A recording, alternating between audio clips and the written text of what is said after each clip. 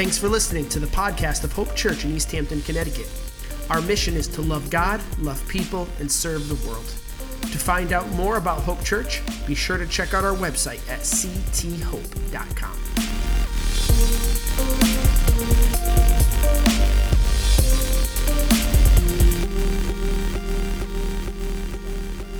Incredible, and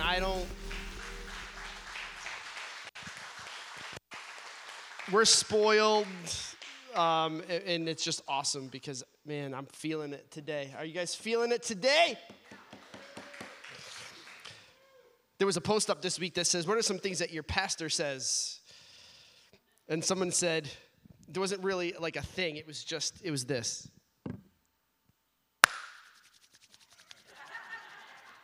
Let's go! Yeah, I do that all the time. So let's go. Today I get to talk about something I am deeply passionate about, actually. And it's just interesting because some reason the word I want to talk about, or the concept or the idea, is triggering for a lot of people. A lot of church people get triggered by this word. So just brace yourself. Over the years, I've actually seen even people preach against this word. And so I'm very excited to be able to talk about it this morning. So like I said, let's go. I don't understand why this word would be troubling for people. Because not only does it make sense to me, but I would argue that people who are a little triggered by this word are missing one of the main things that Jesus talks about. I think that the Bible talks about, the early church leaders modeled. And so here we go. This is the word. I'm going to put it on the screen in nice big letters. It is the word relevance. Relevance. Now, let me just say this right off the bat. Our take on relevance has been in our DNA for as long as I could remember. If you go to our page and say, hey, what is your church all about? And there's a kind of a list of some core values there. This is on that list. It is deeply embedded into our culture here at Hope Church. And it's there on purpose. And today I get to talk about it. I get to talk about it. Because I think other than seeing people come to Jesus and the light turning on for them and being able to walk with him, I think this is the thing I am most passionate about talking about and thinking through as a leader and as a pastor. Back in week 1 of this series, I talked about the stirring that goes on in our hearts. And again, this is a series, this whole series called Moving Forward is a series about our church. Where are we going? What are we about? Why do we do what we do? How are we structured? Where are we going with all that stuff? So it's moving forward. Also, again, take liberties to take this and apply it to yourself personally as well, because there's kind of a dual purpose there. But as we get through this series, the first week you talk about there's a stirring. It starts with something that God puts deep inside your heart. And I talked about this term, not my term, is another pastor's term, holy discontent. And this is one of the holy discontents of my life. And so I want to talk about it. So, relevance. Relevant means that we are tuned in. Oh, by the way, you might want to take notes today. I'm just saying. There will be a bunch of slides, and again, online, same thing. You could follow along. You might want to take some notes today. Relevance means you are tuned into something, okay? Relevance means that you are connected in some way. Being relevant means that you are making a contribution to the matter that is at hand. Being relevant means that what you have to offer, or again, in our case, what the church has to offer is pertinent to the conversation that's going on. Relevance is about connection. I want you to write that down. Relevance is about connection. Listen, if the church isn't connecting, I'm going to make a strong statement here. If the church isn't being relevant to the matter at hand, if it isn't making itself matter to the matter at hand, the church is failing. I'm going to say that again because you all need to hear that. If the church isn't making itself matter to the matter at hand, the church is failing. You see, because without relevance, we have very little influence. Without being relevant to the conversation, we will have very little influence. In his most famous sermon that he ever preached, we're going right straight to Jesus here. We find this in Matthew chapter 5. It's called the Sermon on the Mount. And there's a crowd of people gathering around, and Jesus talks to themselves and talks to this crowd of followers and non-followers. And he is talking to his followers, and he uses two illustrations that I think are important to this conversation. So we're going to look at Matthew 5 and start in verse 13. If you're following along in your Bibles, I will also have them on the screen. It says this: "You are the salt of the earth." And I love this next phrase, but what good is it if salt has lost its flavor? Well, I've got salt here. You're the salt of the earth, you people who follow Jesus, but what good is it if it's bad salt? We don't have a very high view of salt, do we? We just think of salt as the thing that we put on the table next to the pepper. That's how we think of salt. It's kind of like it's just we take it for granted. It's a mundane thing that we have, right? But when it's used correctly, you all know this, when it's used correctly, it brings out flavors that you never knew were there. Just think about that beautiful burger on the grill. You put some salt and pepper on that thing, it's perfect, man. You do just the right amount, right? It amplifies the flavor of our food. And by the way, as the older I get, the more salt I use. It just goes with the territory. It amplifies the flavor of the thing. It brings a whole new dimension to the food itself. And here's the thing. Again, the Bible's written a long time ago. Don't let it be lost on you that in that day, they did not have electricity, which means they did not have refrigerators, which means that they also were applying this, and it was used as a preservative. It was preserving the food there as well. It was a preservation method. So the salt preserves the integrity of the thing. And so this brilliant, relevant illustration by Jesus made perfect sense to his listeners. And I love the way the Message version of this passage is written. Listen to what it says. It says, "Let me tell you," this is Jesus talking, "why you're here. You're here to be salt seasoning that brings out," note this, "the God flavors of the earth." And if you lose your saltiness, how will people taste godliness? You've lost your usefulness and will end up in the garbage.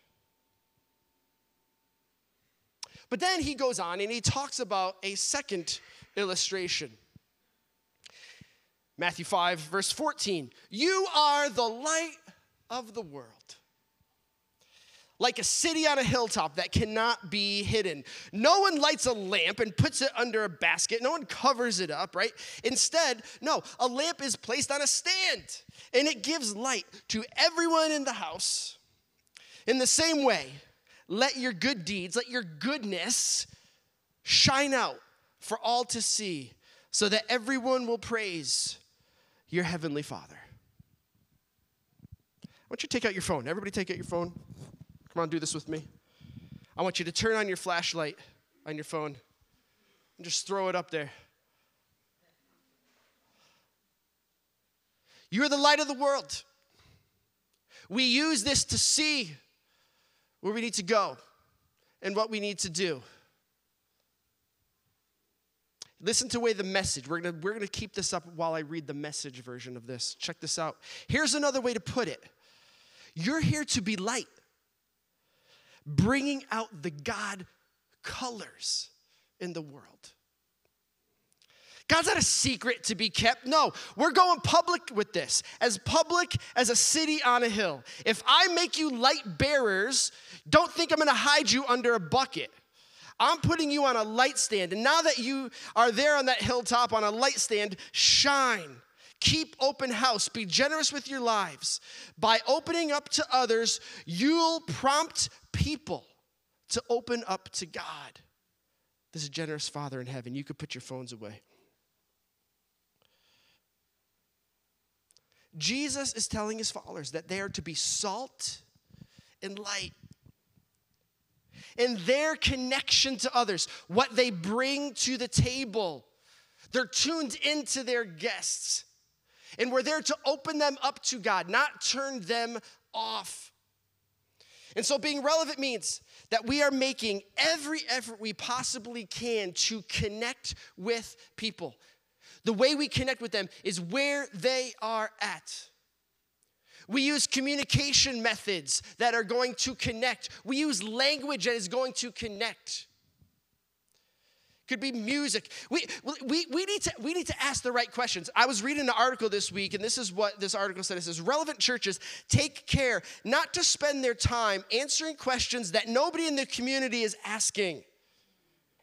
Instead, they speak to the timely issues of our day with the timeless truths of Scripture, showing how God cares about the things that matter to us most and provide the best path forward in everything that we do. Listen, we are tuning into people so that we can be absolute light, salt, clarity, connection for them to experience Jesus. And I would say, if the church is being like Jesus, then we'll be a relevant church.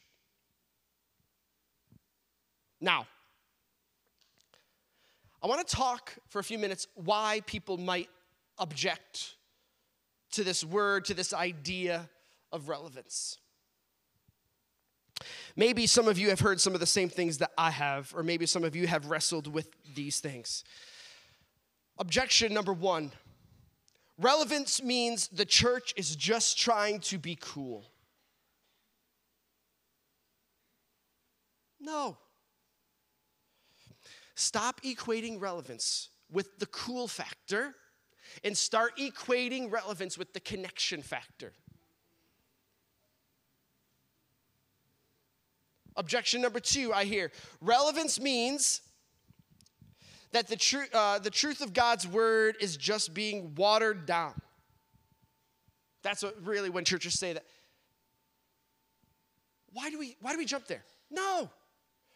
Stop equating relevance with worldliness, people, and start equating relevance with the wisdom that we find in God's word. Here's another objection, possibly. Relevance means that the church is afraid to be offensive. And this is how the logic, as I understand it from people, might go, okay? Well, the Bible says that the gospel is offensive. Okay, maybe. Therefore, it also, Jesus was never afraid of offending anyone. Maybe. Therefore, we should never be concerned about being offensive. We shouldn't care about what the world thinks. We should care about what sinners and outside the church think. We shouldn't care about that. We should only care about what God thinks. Now, this sounds very holy and righteous, and honestly, it's where I think the enemy does some of his best work with things that sound good. But let's talk about this for a second. Because honestly, if this weren't so sad to me, it would almost be comical.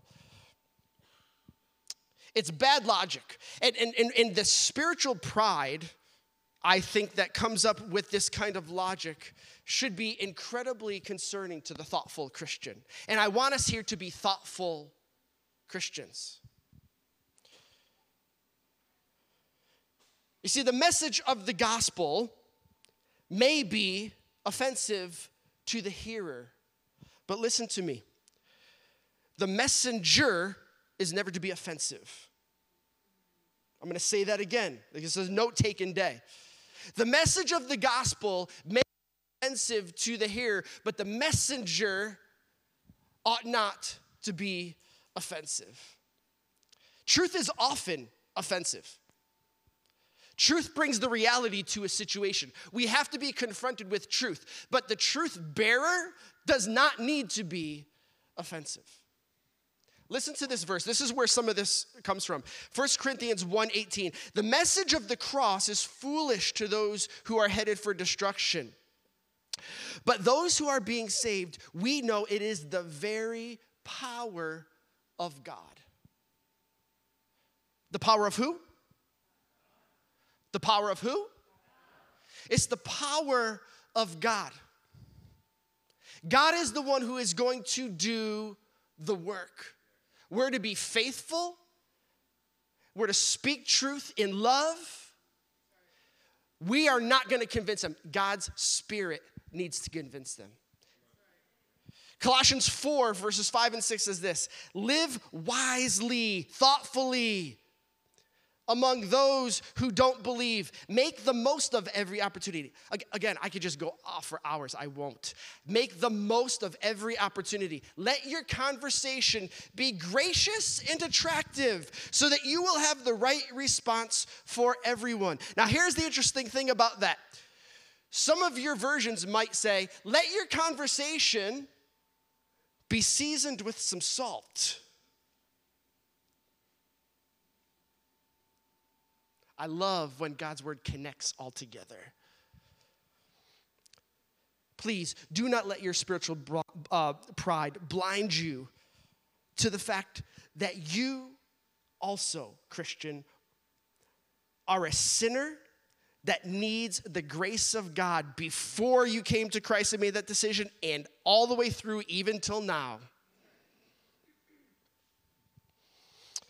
Don't let your spiritual pride get in the way so much that you no longer have eyes to see a person in desperate need of hearing truth. And do not let your pride prevent you from the meaningful conversation and connection with people that you are called to be salt and light to.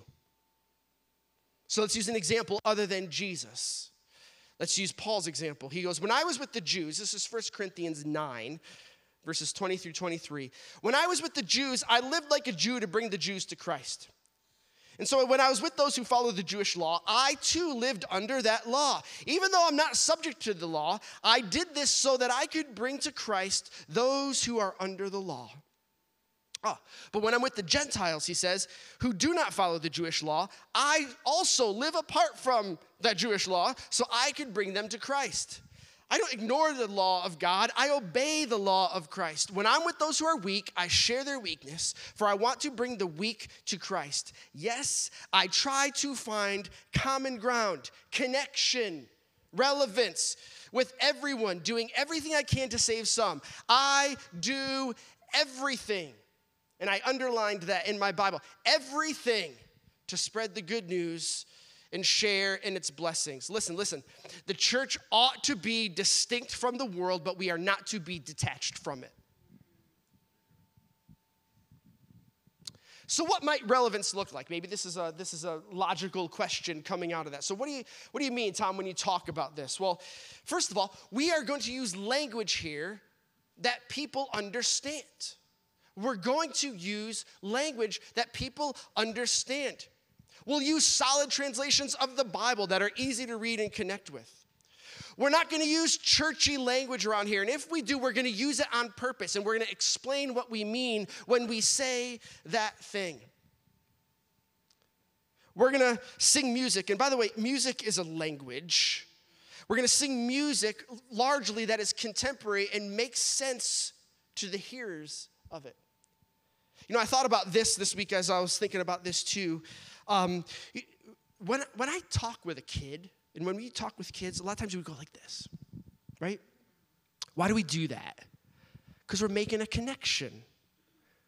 We want them to be able to see it. We want them to see that we're on their level, right?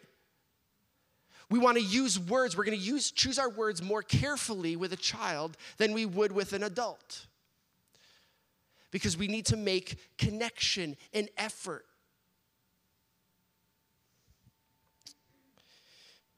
We're going to embrace technology. I was just talking about some with this morning. Because technology is connection. Do you realize that? Technology connects, can be connection. So we're thinking about new ways that we could connect with people. It's the language of the world, and we could easily meet in this place. We're going to be curious about the interests of people in our world. I feel like so often churches and Christians are just not connected in that way. We don't know the conversations that are actually happening. We need to be curious about that. And as we look at the people we're trying to reach, especially young families and singles and young professionals, we ask the question, what are they interested in? What do they need? What kinds of questions are they asking? What kinds of issues are they struggling with?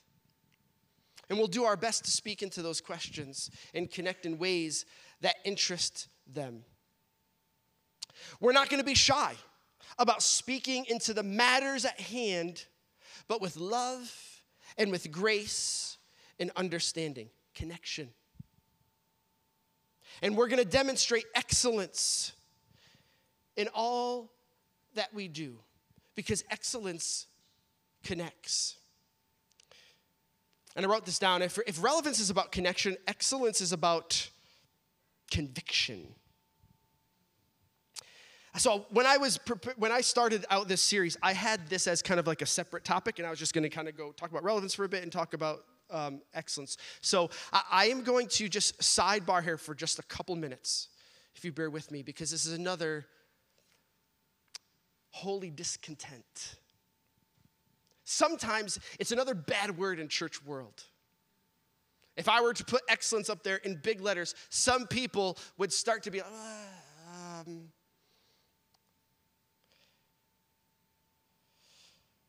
Here's why I think some people object. They say, well, God isn't looking for perfection. Well, again, let's stop confusing excellence with perfection. Being excellent at something does not mean we are looking to get something perfect. What it means is we're bringing our best, very best, to the table. Another objection could be, well, hey, good intent matters more than good execution. You know, God really is most concerned with the heart. He's concerned about the heart attitude. And actually, Tom, God works best in our weakness. Listen. Giving our best to God matters, because excellence shows value and worth. It shows respect for God, but it also shows respect for other people and for ourselves. Ecclesiastes 9 verse 10 says, whatever you do, do it well. I'm going to keep going. 1 Corinthians 10, 31 through 33. Whatever you do, whatever you eat or drink, do it all for the glory of God. Proverbs 3:9. Honor the Lord with your wealth, and this phrase, with the best part of everything you produce.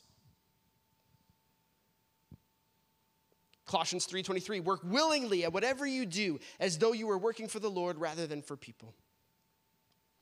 1 Corinthians 14:40, let all things be done decently and in order. And you say, well, that's kind of a weird verse maybe to use here.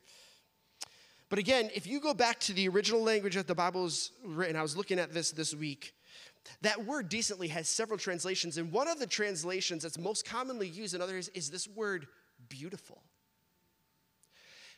Let everything you do be with beauty and honor. We give our best because God gave his best. And excellence is the very character of God.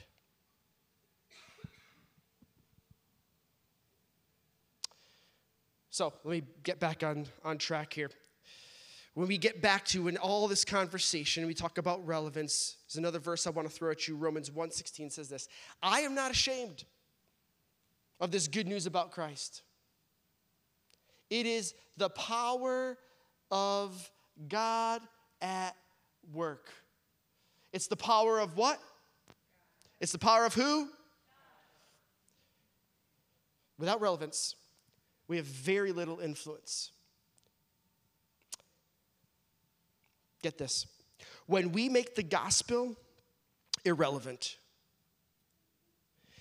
it means that we think what we think is more important than what God thinks. Again, I'm just going to let that sit with you for a second. When we make the gospel irrelevant, it means that we think what we think is more important than what God thinks. We are called to connect in the very best ways that we can with those around us. As I wrap up, I want to talk about a few connection killers, if I can. There are 3 of them, and I'm going to go super quick with these. And I've already talked about the first one in some way. Number 1 connection killer, I believe, our pride. It's our pride. We get very easily settled into doing things, again, especially in church world, but apply it to your life.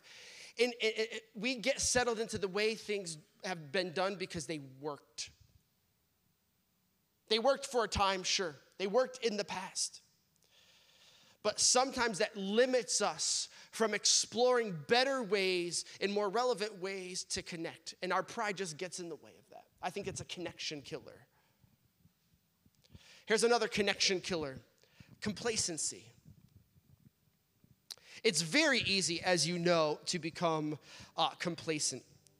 And I looked up the definition of this, and I don't always love to give definitions because sometimes I think that's an easy way out, but I loved the way Merriam-Webster's dictionary defines this, and I think it's important. It says, this is what complacency is: self-satisfaction, especially when accompanied by unawareness of actual dangers or deficiencies.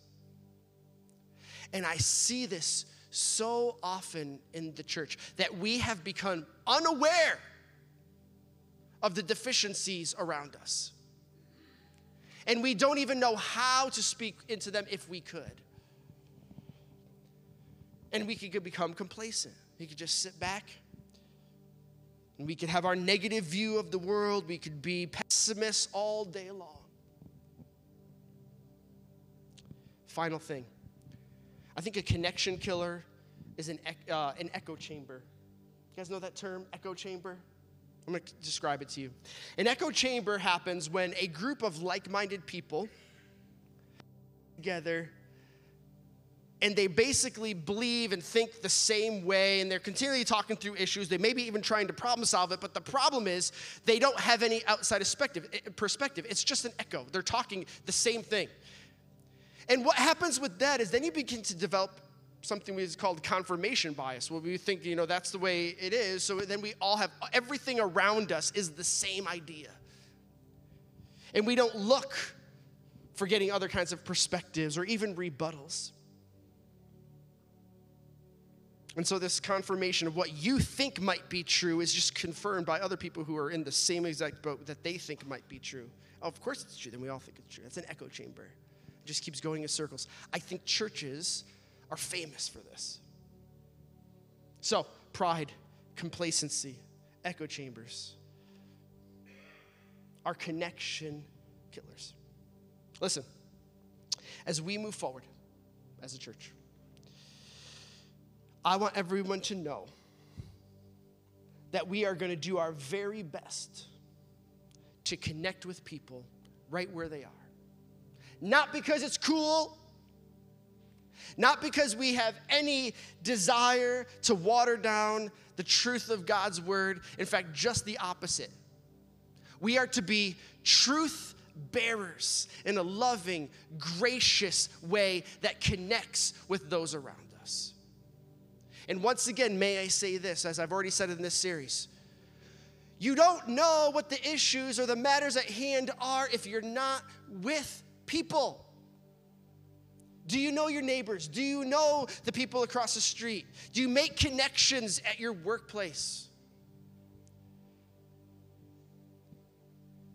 Are you having conversations with people that are different than you?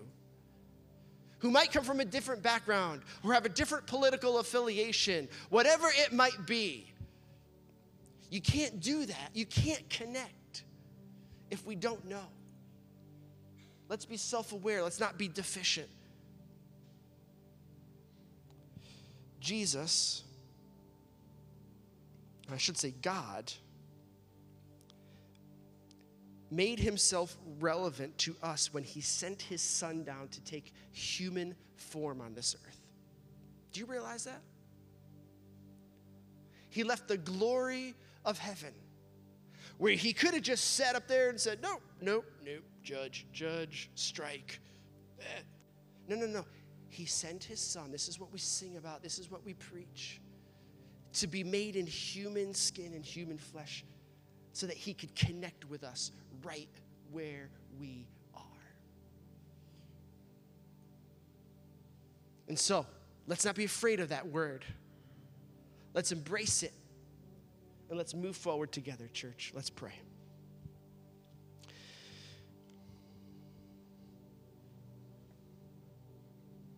Oh, God, I just would be remiss not to say thank you for sending your son down to meet us right where we are. That you didn't have a prideful or complacent spirit. And God, let us not become so proud or complacent that we put barriers between us and the world around us. May we strive to be a church that connects where we can, that is making itself matter to the matters at hand, never giving up on truth, but always looking to be a truth bearer that brings salt flavors and light colors into the world around us. In Jesus' name. Amen.